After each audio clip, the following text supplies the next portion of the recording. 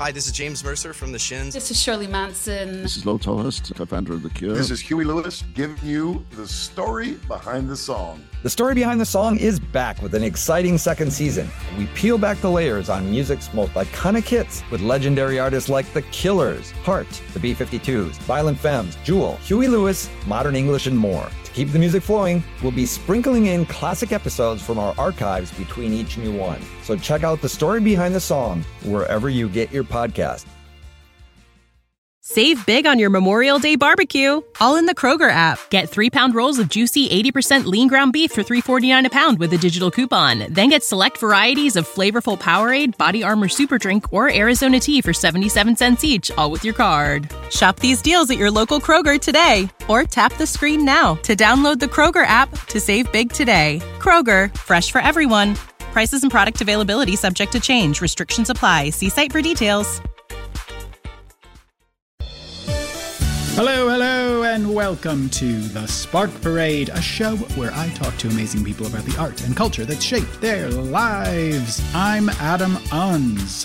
Thank you for joining me once again. Coming up on today's show, you'll hear my chat with singer, songwriter, and all-around musician extraordinaire, Irwin Sparks. He is the front man for the band The Hoosiers, and the debut album for his new project, Whitetail Falls, will be out next month. I know I usually save the recommendations for the end, but dudes, check out the Whitetail Falls stuff. It's so fucking good. Honestly, it's really beautiful, lush, and dreamy, and emosh. It's ace.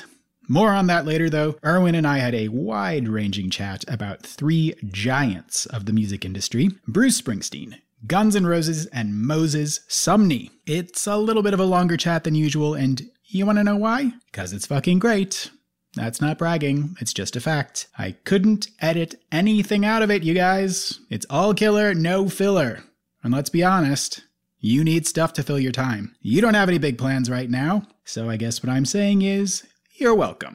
Irwin and I have known each other for a little bit, and it was really lovely chatting with him. He's what the kids call a solid dude. So I hope you enjoy listening to our conversation as much as I enjoyed participating in it. I think you will. But before we get there, I want to talk a little bit about procrastination.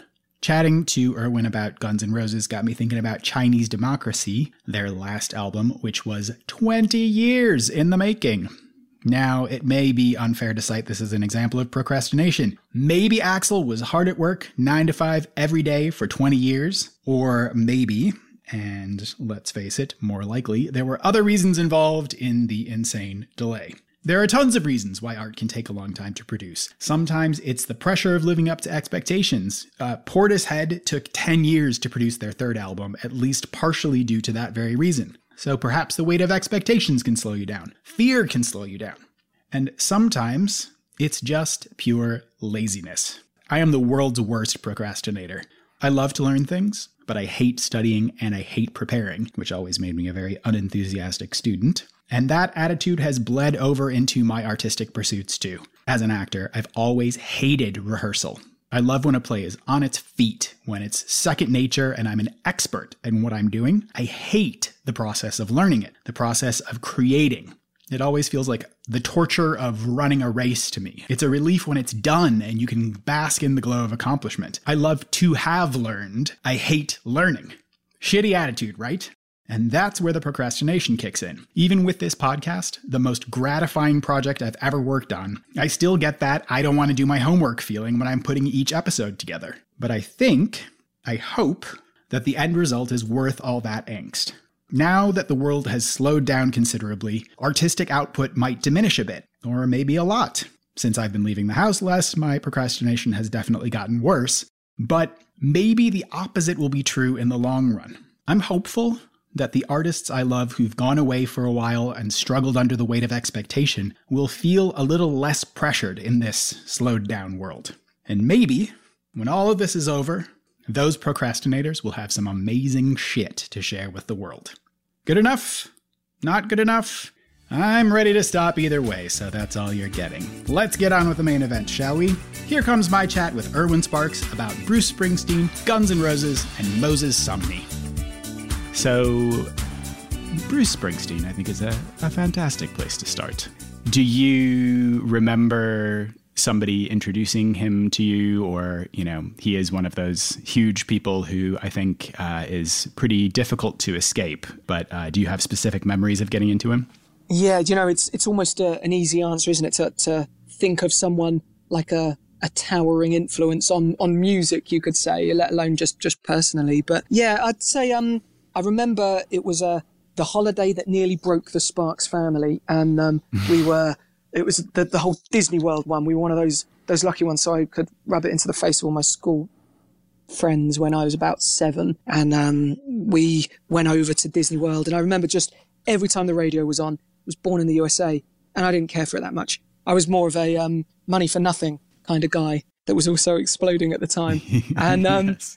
But certainly I'd say it kind of the familiarity breeds contempt situation, that he was just there. Bruce Springsteen was just there growing up, and I kind of, people like that, he didn't seem like he was necessarily relevant to me growing up in the 80s. And it was only many years later when I started to do co-writes with some very successful writers, and there was continuity of references, and people would always say to me, in the interest of name dropping here, because that's always fun, right? Kathy Dennis or Egg White, they've all written songs with from Adele and Will Young, and yeah, everyone was saying, you've got to check out Bruce Springsteen. You've really got to look into his back catalogue.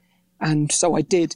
And actually I found it was like hearing him for the first time, but being early 30s, probably 31 or 2 or something. And that was when the love affair began, and kind of, it would be very easy to select other people who have affected you, and you can easily fight their corner, people who you've had, maybe it's a cerebral reaction, something like undeniable, like a Dylan or Randy Newman. But for me, it was Bruce Springsteen. It was something about this second time it came around, hearing him with my ears as a man rather than a boy, perhaps, that it sort of had evoked a real emotional response. Yeah. And I think with his stuff, speaking specifically about Born in the USA, for a variety of reasons, people have had either a misconception of who he is as an artist or what his music is about, or have needed to kind of dig in and kind of take a second listen to be able to get to appreciate him. And with Born in the USA, I think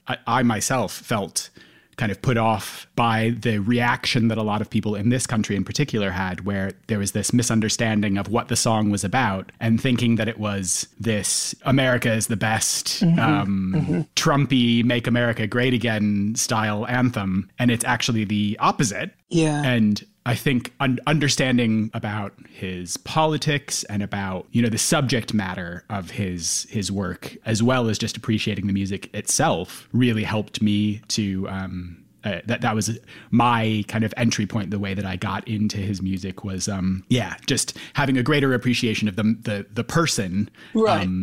Helped me to appreciate the music as well. Yeah, no, I can see that. I think as well there's that difference with, because he as a person as well as his music just seems to me, being British, ingrained into the DNA of America, and what sort of the very fabric of, it's macho, and it seemed like winning, and it was about presenting this kind of very much a kind of seemingly a man's man, and that just exuded confidence, and I think, I don't know, that for me it seemed it was quite intimidating. And I think, learning a bit more about him and actually understanding that a lot of the characters and the voices that he affects, and that lending his voice to the plight of the downtrodden really would be more his shtick. And the more you look at him, you kind of realize it's about finding where there's hurt, and there's people who've been overlooked and marginalized. And I think that was, there's a real kind of a sense of empathy that is sort of the main drive really behind what he's writing. And it actually that reminds me as well, it was something probably around the same time, and I'm bringing this up, this terrible segue, because obviously having seen Brian Dennehy has just died, and I happened to see Brian Dennehy in, would you say Dennehy? Yeah. Okay. It is Dennehy. Is it? Okay. I would say that is the American pronunciation, at least. That's very generous of you, Adam. Thank you very much. I don't know how he said it. I never heard him say it. So who knows? Okay. Yeah. Well, I'm glad I didn't say, we were incredibly tight or anything like that. But I did see him 3 times as Willy Loman in Death of a Salesman over here in the West End. And I don't think I've ever seen anything twice. And it just affected me on so many levels, to the point where I even managed to organise all of my parents. I have 17 parents, Adam. It's another thing you might not know about me. I got my family and both parents to come along. I worked at Ticketmaster, so I was able to sort out a little bit of a special thing. But it was a big investment, and I was like, you have to see this show. And they all absolutely hated it. But I was truly moved. And it's something, again, that the voice there, I'd say, of Arthur Miller, and in that show, it's almost like if you're a fan of that, you're going to get Springsteen at some point. And I guess it kind of goes on to the whole Steinbeck, Arthur Miller canon, perhaps, that sort of has helped influence and feed the Great American Songbook, maybe. But that's certainly something that I think, if you get that understanding of kind of forfeited desire and thwarted want, then you're going to get Springsteen at some point. And I think it's sort of about where you're at in your life as well when you've discovered a certain musician, and it's why that will perhaps resonate with you more fully than someone who on paper might be even it might be more accomplished in some ways, but it finds you, I guess, is what I'm trying to say in a slightly less cringy way, but resorted to nevertheless. Yeah. I also let that comparison to Miller and Steinbeck, I think, is really good. It's like this work that feels like something that is so weighty, and there's this kind of edge of expectation, like you need to already have an appreciation for it before you even try to engage with it, because it has this legendary status, this idea that these are the greats of American art. And I think allowing yourself to kind of get rid of those expectations or try to minimize them as much as you can when you're engaging with this kind of work, because it is just storytelling. And I think you're setting yourself up by thinking, oh God, this is a 3.5 hour play and it's going to be eternal. And I'm just going to, you kind of have to go into it, removing those expectations as much as possible and just let it happen to you. And Bruce Springsteen it's the same way. It's like, it is really at sometimes very dense storytelling, and you have to really be switched on and engage with it to be able to kind of appreciate the fullness of it. I mean, that's not to say that you can't just listen to Bruce Springsteen as pop music as well. That he definitely has written songs that are, Dancing in the Dark or whatever, that it's a little bit easier to just kind of have on in the background. But as a body of work, I think also when somebody is as prolific as he is, having that enormous amount of music to dive into, that knowing where to start can be difficult. But No, that's a really good point. And I mean, and also it's not to say it's not going to have the same reaction for everybody. And partly because of maybe it's what you've gone through yourself as well that helps it sort of chime with you, and maybe you'll be into it for different reasons. So it's something like, I mean, you said, Dancing in the Dark or Born to Run, which I just think, I heard that as an adult and realized, I'm like, yes, that's what I'm going to get cremated to. And I'm almost excited for that, because that song, it does everything. It's sort of an incredible rock opera that stays just the right side of Meatloaf for me, But then, and again, there is like you say, storytelling, and I think that's such a good point. And there's real understatement in his work, and I guess it's that variety that makes Bruce Springsteen so three-dimensional. When you hear something like, it's on Nebraska Highway Patrolman, I think it's the title, and it's just a beautiful story about a brother looking out for his blood and struggling with that, and it's just so simple and so beautiful and refined, and that again, it was just such simple storytelling, and he makes it look easy.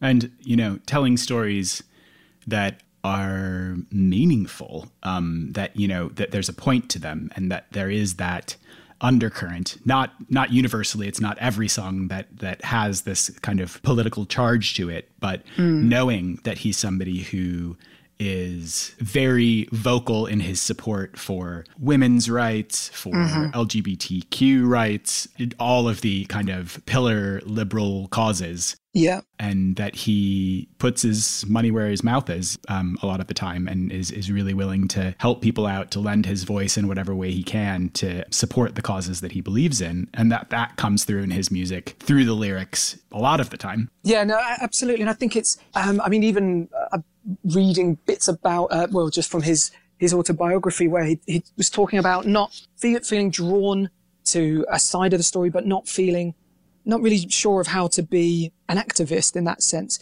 in the 60s, and knowing what he believed to be right, and standing up, giving a voice to marginalized peoples, and as well as being, as you were saying, with being an advocate of women, particularly in music. I suppose Patti Smith would come to mind with their collaboration on Because the Night, and that kind of his ability to do it very authentically. And I think just from myself playing in bands, I feel that pressure of not wanting to patronize, I suppose, as well as a straight white guy.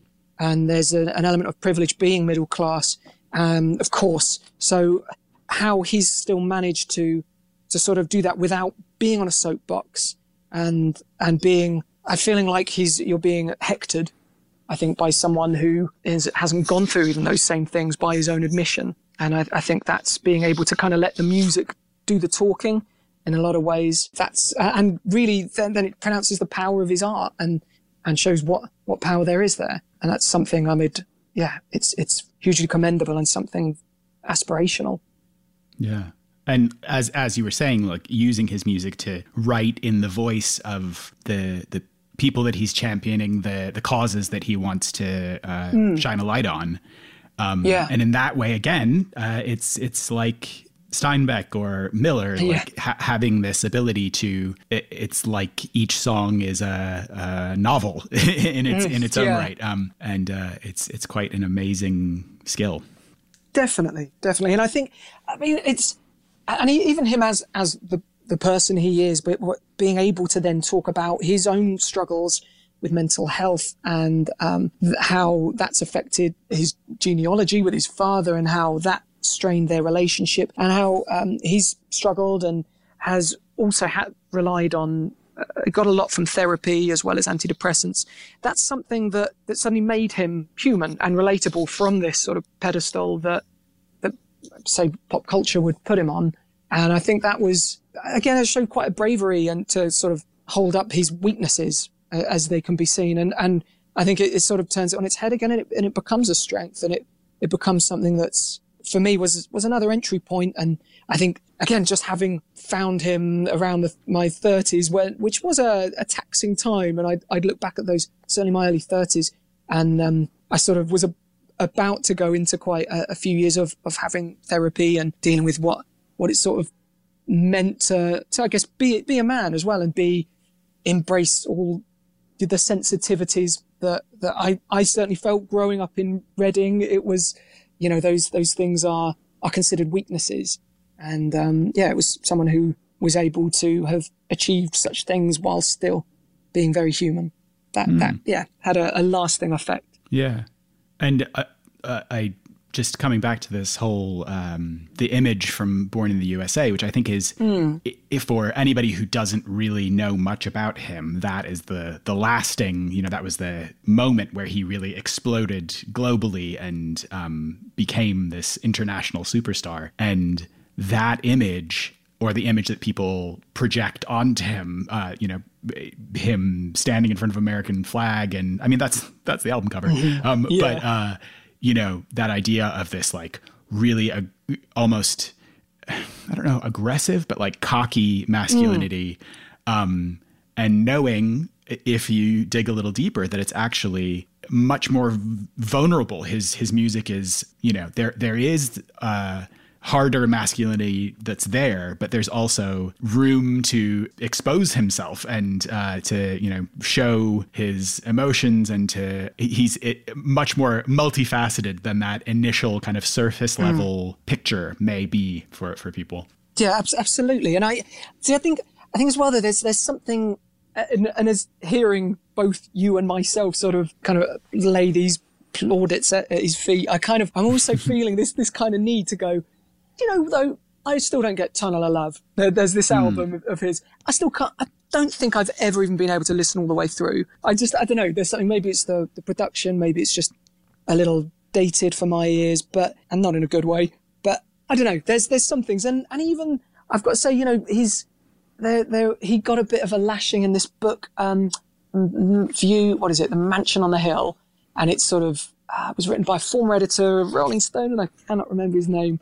But he raises interesting points about how Springsteen, there's always clearly been this hugely ambitious side, and he's wanted to be on top for so long. And there's that drive, it leaves in its wake, I guess, some victims. And even the fact of his ticket prices were always like exorbitantly high. And despite, the idea of giving a voice to blue collar people in America, yet kind of pricing them out of his shows almost. And I guess I feel that need to kind of, he's still human. He's still fallible. And for me, that doesn't denigrate him to the point of me saying any of his work isn't worth a hoot. It's just, I don't know. I just always feel that I struggle a bit with hero worship. Maybe that's just getting a bit older. Everyone, they're just people, and he's going to make his foibles too. And he's, you make enough records like that, it's not all going to hit the spot for you personally as well. Yeah. And I mean, I think that is a good point with any artist that you love. Like anybody is going to, any person is going to let you down at some times, and everyone is fallible. And even in, that kind of expressing a range of emotions in his music, it's also like he expresses a range of different styles and gets influenced by a lot of different things. And is going to make albums that are total shit. And also, sure. There's famous stuff about when he broke up with his first wife, and his second wife, who he's still married to, they started dating each other. She was in his band, and they started dating each other before his first marriage was over. And he's said things publicly about, he was a shithead in the way that he dealt with that, and that a lot of stuff about his new relationship was kind of leaking out through the press to his estranged wife. And so he's there's always room for improvement with any person. Yeah, exactly. And but that's a good point, because it's like, well, what do we expect from these people? Genuinely, it's like, it's too much to expect perfection. And with all those points, it sort of doesn't, I kind of make them whilst also knowing it doesn't detract from my appreciation of him, or, and it would be the same with other people, because that's what we are, right? That's the point. We are human beings. And, that he has realized perhaps the full extent of his talents. And that's something to behold, but that doesn't mean, you're going to get it right in every other area, right? Yeah. Yeah. But speaking of people who are truly infallible and have never set a foot wrong, should we have a little chat about Guns N' Roses? Perfect. Absolutely. I mean, wow. What is there to say? Those saints in black satin. Yeah. I mean, now I feel like I need to kind of just give like a little caveat, which is I was young. It was it's the 80s here. And look, I mean, I feel like I set that up by making it seem like I was disparaging them. I'm on board. I am totally on board. They have made some still, I think, fantastic music. I'm like, you're not going to get any pushback on this from me. Thanks, Adam. I knew you'd have my back. And, we can appreciate this is a time when toxic masculinity, if anything, it was cool, right? Right? Yeah. Hello? You can add crickets or something in there. Yeah. I mean, this is coming out, and I really thinking about it, you can look back and see what the kind of diet that you were fed. And for me, I'm 41 now. And so at this time it was like prime Schwarzenegger, Stallone. It was everywhere. And then, musically, it was, like we're saying, if it wasn't born in the USA, then we've got, Guns N' Roses coming along a few years later. And wow. I mean, the testosterone levels were criminal. Yeah. I think, it's like this weird mix with them where it's like this absolutely cocky, they epitomized rock stars behaving badly and, trashing hotel rooms and treating women like shit and getting in all sorts of trouble and just, doing drugs and causing mayhem wherever they went. And then at the same time as having all this like personal stuff that was really negative and intense, also creating this music that was like everywhere. And can you classify their music as pop? I don't know. It's like, it's rock, but it's like, it was so huge. It was such a ubiquitous thing that, I mean, I've heard it said, if it's got a chorus, there's an argument to say it's pop in that sense of it's got something that whoever wrote it wants you to connect with and usually sing along with. And I would definitely say, they absolute pop band. It'd be interesting to hear like Spice Girls rework some of their work maybe. Cause I think they could, cause it's huge, hooky choruses and it's incredibly well written and it couldn't have had that sort of reach at the time, without it. But I guess it sits awkwardly with me now, being a 41-year-old and kind of, I couldn't call them like a modern day inspiration or in any way that I would struggle to see ways in which they've perhaps even influenced me or songs I've written. But at that sort of formative time, they were there, I was there, and they were unavoidable. And they were so other. Again, growing up in Reading, which is, just, I guess it's like the equivalent of a flyover state over there. They were just the hair, the pomp, the high camp, everything seemed so alien. And even down with their offstage antics and the way they kind of played up to their bad boys idea to myself. I mean, at the time, heavily ensconced in the local Sunday school scene, which was burgeoning in Reading at the time. It was another world. Genuinely, it's very, and it's interesting to think why there was that kind of attraction, perhaps as well, and that's a point of interest maybe that you're drawn to things that aren't like you and people who are doing the things that you don't even that you don't even necessarily want to do, but they were kind of at that time it seemed rewriting the rule book, and of course they weren't. They were just the Rolling Stones plugged in a bit louder. Yeah, it's also really weird thinking about the kind of the contrast between the hyper-masculine energy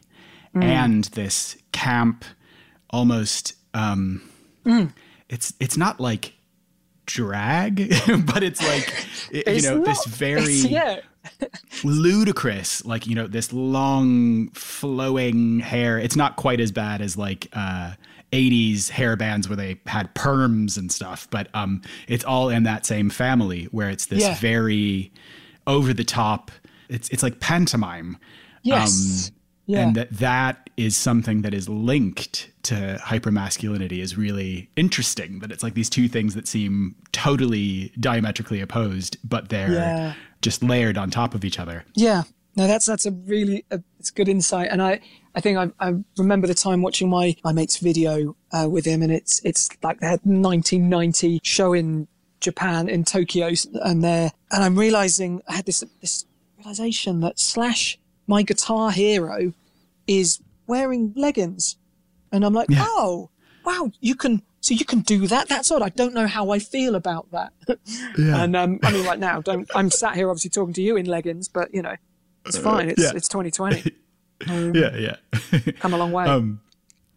But just like looking back through, as I scroll through Google Images, looking back through some of the things they wore and the whole collective style of the band, it's just ludicrous. And, some of the stuff, the images like in their videos as well, they were huge at a time when MTV was so important and so, all consuming. That's where so many people focused their attentions for getting new music and knowing what was popular and all of that. And these, again, very over the top kind of camp videos for this music as well. Yeah, but I remember actually, I'm doing the same thing now that you've said that, and I'm just absolutely horrified looking back. But I remember talking to my my friend who got me into them. And I could never understand why he seemed to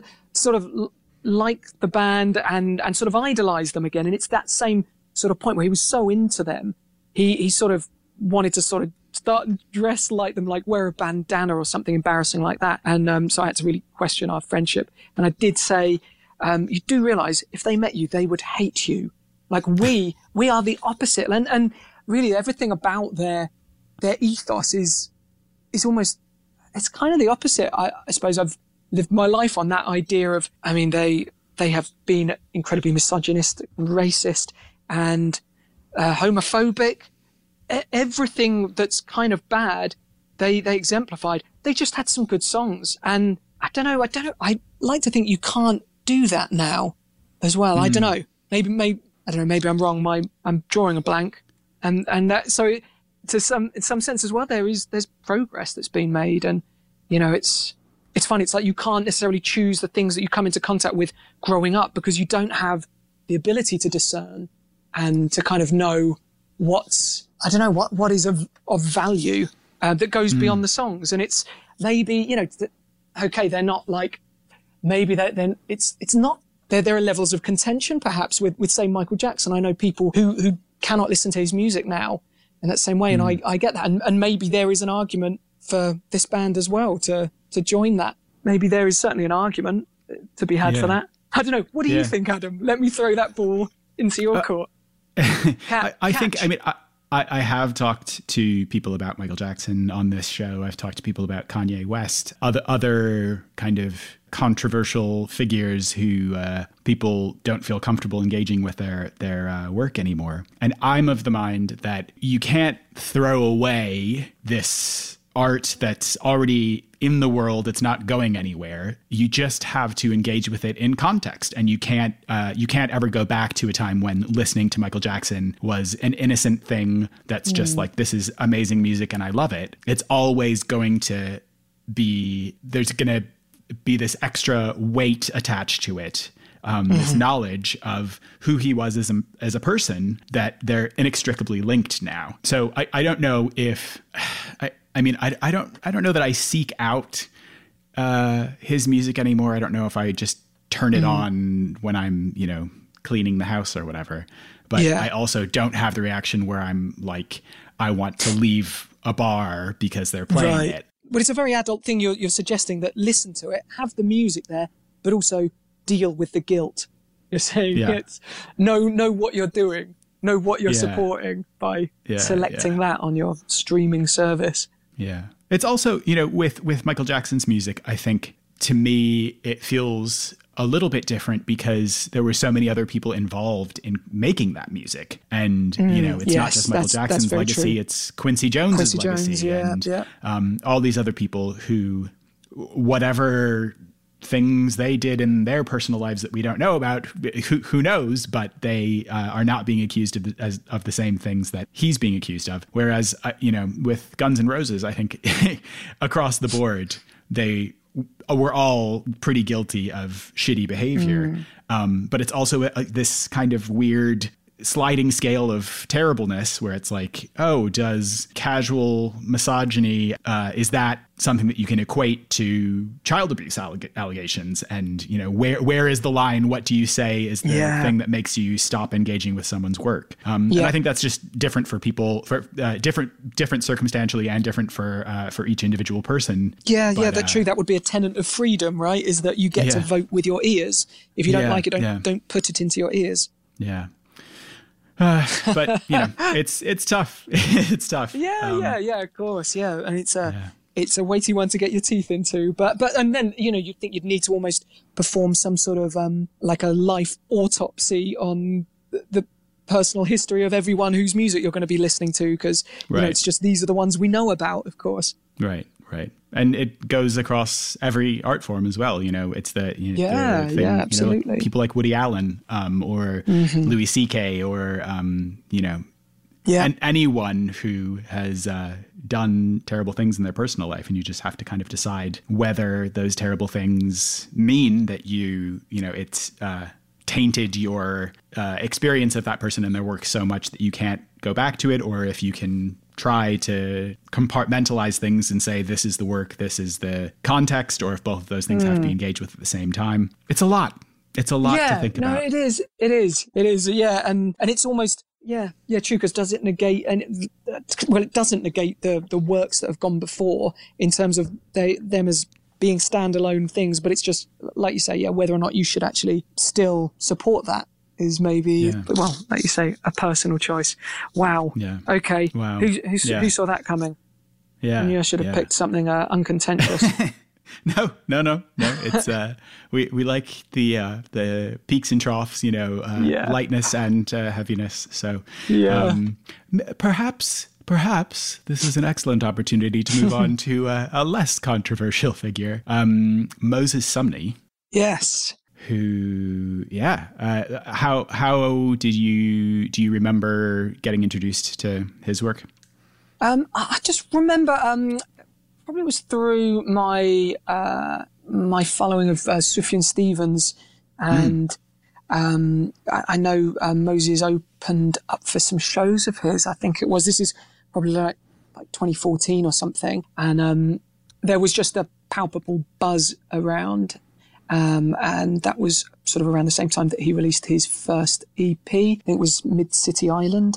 That's certainly the first one recording I've come across yet. I think that was it. And and it just, again, from interesting being, I suppose, it's a more recent find, and just, it's funny, again, going back to the point of where you are when the music finds you, and with what ears you're kind of, you're listening to the tunes. And for me, it was finding something that felt so other to me. And to be honest, even first time I heard his music, I didn't really know anything about him. Just listening to that EP, I couldn't gauge him.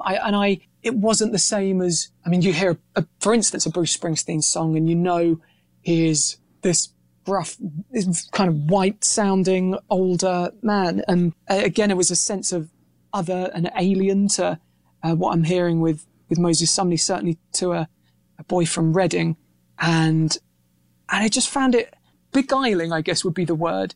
And from where is he singing from? And I'm trying to get my ears and my head round that idea. And I love that he's released his second album, and it's this part one of what will be a double album coming out this year. And yet I enjoy the journey, I guess, of hearing someone whose experiences are not equatable to mine.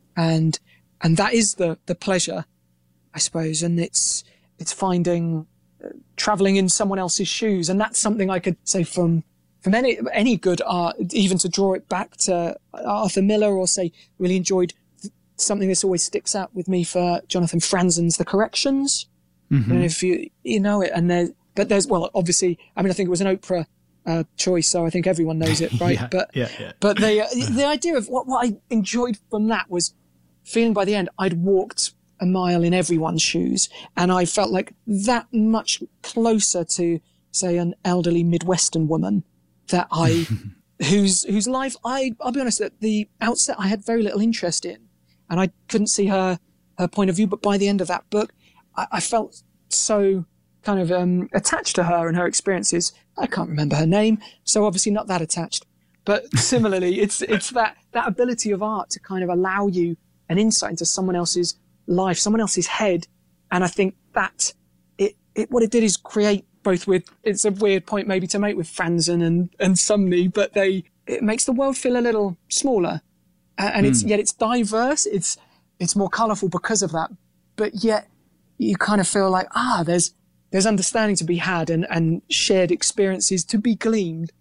And that was, I don't know, something I find, very, very exciting about listening to him. Yeah. And just going back to talking about what constitutes a pop song, I think if you're looking for what does not constitute a pop song, Moses Sumney is a good example. It's like the song structure is so unusual, and so I felt exactly the same way listening to his music for the first time, that it's like, I'm not quite sure what this is, but I like it. Yeah. Could you it's an interesting one to put your finger on, isn't it? What was it for you then that sort of made you, well, how did you hear about him even? I'm just curious as to. I think I'm quite a voracious consumer of music, of all forms of art. So I read a lot of music press and just try to kind of stay current. I got to keep my finger on the pulse. I'm getting older. I need to make sure I'm down with the kids. But I think just reading about him in a music website or something, and listening to the first album, listening to the first EPs, and his voice is so distinctive. It's really, really unusual. And I think his earlier stuff, like that first album, the first full-length album, it's much more just about his voice, sometimes isolated on its own or layering vocals and harmonies. And it's this kind of, otherworldly, meandering, like, I don't know, not to get too wanky, but like the soundscape that it just felt like this kind of music that kind of washes over you. And that first album felt like the whole thing was kind of an experience to me. And this new album, it feels like all of his weirdest tendencies and all of the most abstract stuff has been amplified a million times in the best possible way. It's like so much more experimental, and it feels like there's a bit more diversity in sound in this new album as well. Yeah, the production has just changed. It's a different beast, isn't it? Yeah, but it's incredible. I'm really into it. Yeah, and it's an interesting one again to see, because he's without sort of kowtowing to those sort of modern structures or pop and having necessarily going for big choruses. His following is quite sizable, and I was just impressed that he's able to break through to the degree that he has, and I think he's deserving of that audience. But it's rare, I think, as well, that you get that much of a kind of a spotlight when you're doing something that is so sort of, can be sort of considered more in the fringes. Yeah. And when the new album came out, I was talked a bit about it on the show, and it felt to me like Kate Bush and Prince made an album together or something. That it's like that kind of over the top, lush, expansive, almost operatic Kate Bush feeling, the weirdness of Prince's vocals, and like really using the full breadth of his range, some kind of falsetto stuff and some kind of using like the deepest tones that he can achieve, really pushing himself to sound as different as he can from song to song. Just really it's really refreshing to listen to music that really takes me by surprise, and where I don't quite understand what's happening while I'm listening to it, and you really have to like engage with it. Yes, yeah.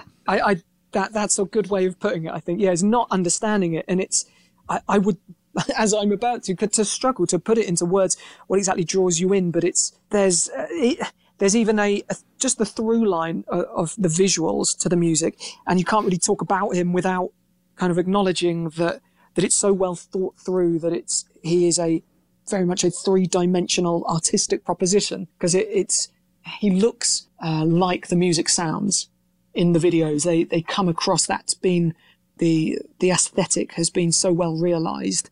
I think even when there are moments, and I think those are some great references, and you can spot for me as well. There's a little bit of like TV on the radio in there, and I'm thinking of Dis Science probably era, that kind of thing on some of the musculature in the production. But visually, again, it just helps create this, like a depth, I guess, of perception that, he's the real deal. It's all there. Everything has been thought through in terms of presentation. And it feels, and again, it's an interesting one to, something that I'm thinking with Springsteen, as if it was very authentic, it feels him, and yet he's telling other people's stories. And so there's always characters. And with Moses Sumney, I don't really know what's going on. I think it's him. It feels authentic, but it still feels him. And yet there is very much, he's giving us like a creation. And I can't get my head around it, but it at once feels authentic and presentational. Yeah. But without any of that feeling false. I think that contrast of this music that feels like it's all over the place, but in the best possible way, and where it's kind of difficult to describe and kind of difficult to understand, and you have to just kind of let it take you where it takes you, but also having this very cohesive image and this idea, this like whole album campaign. You visually, you definitely understand exactly what's going on, and it's really clear from both the music and from the imagery that it's all very well thought out. It's all, there is a plan, and it's just kind of letting yourself be taken on that journey with him. That's well put. Yeah. And I think thematically as well is another through line that helps the cohesion, just knowing that it seems to me his this quest of identity, of figuring himself out as well. And that exploration, diving deeper into himself. And again, it's an odd one. I quite like then, using a polar part of someone like Springsteen, where you've got this idea of trying to understand yourself by looking at other people, and that kind of these different ways of kind of getting a voice across, and at the same time finding your own whilst trying to give someone else their voice. And that's something, say, Springsteen's done, or even if it's to go old school again, like Tom Waits, who's just made a career of playing this other character. And yet you kind of got Moses Sumney, who is diving, kind of peeling the onion of his own psyche. Yeah, put that on the poster. Yeah. And this, I think the contrast from the first to the second album, I have a friend who said that he doesn't like the new image because he feels like he's tried to rebrand himself as a cool person. And to me, it's like the first album was much, he still had a style, but it felt a bit more reserved, like just a musician who's styled for the stage. And now it's like he's pushing the boundaries a lot more. The gloves are off. The stuff that he's wearing, it's like this, weird futuristic kind of Alexander McQueen feeling stuff. That's just kind of taking things in a new direction. And it does feel like you're kind of it's exactly what you're saying. It's like, it's not like you understand exactly what's happening, but it feels like he is exploring who he is and trying to learn himself, and you're just kind of along for the ride. Yeah, definitely. And I think the fact that, the music that this is being produced and to this high level, and again, I'm staggered just garnering that audience of people as well who are up for the journey and up for doing that. And I guess inherently then it affords you to ask questions about yourself and to think, well, okay, how do I relate to this journey of identity? Because I think, and again, it's something I always had as a little, what do you call it? Like a flashbulb moment for me was hearing, Sufjan Stevens', Welcome to the Illinois. And there's the first track on that album. And I remember a friend sent me this album, and it's the first track is concerning the UFO sighting over Highland, Illinois. It's very prescriptive about exactly what that song is about. And yet I totally disregarded that, and it just became something utterly different and ethereal to me, because that's where the music took me. And I kind of think that's sort of the joy, that once you've released this body of work, even for Moses Sumney, this music isn't his own now. It becomes co-opted by everyone who's listening to it. And so even though it might be written from a point of him wanting to get a deeper understanding and to know himself and to just go further into his own quest for identity, it's also going to be his audience's soundtrack to doing the same thing and doing what it means for them, even though it seems very particular and very much about him and his quest. Yeah. I feel like we have covered a lot of ground, and I think we've done a good job. We've both earned a lie down in a dark room. Yeah. This is been absolutely amazing, though. I really love when it's I'm talking to somebody who can really dig into the stuff they want to talk about, and I think you've done that very well. So thank you very much. Not at all, Adam. Thanks so much for having me on. Well, thank you so much again. This was really, really fun. If people who are listening want to keep up with what's going on with you and Whitetail Falls stuff happening, which is, I do just need to say that music is totally amazing. I'm really, really loving it. Oh, thank you, mate. Cheers very much. Yeah, thanks. Well, by all means, you're welcome to check me out at whitetailfalls.com, or I'm on Instagram and all over the shop at Whitetail Falls. And the debut album is coming out on May the 29th. Amazing. Yes, everybody check it out. It's really, really great stuff. Good, great. So thank you so much again, and great to talk to you, and stay safe and all of that. Yeah, thank you, Adam. Yeah, you too. All the best. A real pleasure. Take care. Cheers. Bye. Bye now. That was objectively fantastic, wasn't it? Thanks again to Irwin. Listen to the Whitetail Falls album when it comes out. In fact, why don't you just download it? As I already mentioned a couple of times here, it's great. You're gonna love it. And now some other things I think you're gonna love. Firstly, Devs, Alex Garland's sci-fi show on FX and Hulu. It's great. It's a bit of a slow burner, and it's not gonna be for everyone, but it's for me, and that's what counts, right? The cast is incredible. Sonoya Mizuno and Nick Offerman are particular standouts. And Jeff Barrow from Portishead had a hand in the soundtrack, as he does with all of Alex Garland's work. And the music is weird and intense and perfect. And if you'd like something on the lighter side, Little Dragon's latest album, New Me, Same Us, is also great. It's nice and chill, like all of Little Dragon's stuff. And I can never ever get enough of Yukimi Nagano's voice. So check that out too. And that is it. Same deal as always, please follow me on social media at Spark Parade. Please rate and review the show. And I mean a nice review, the kind of review you would write if you were really trying to impress me. Dazzle me with your wit.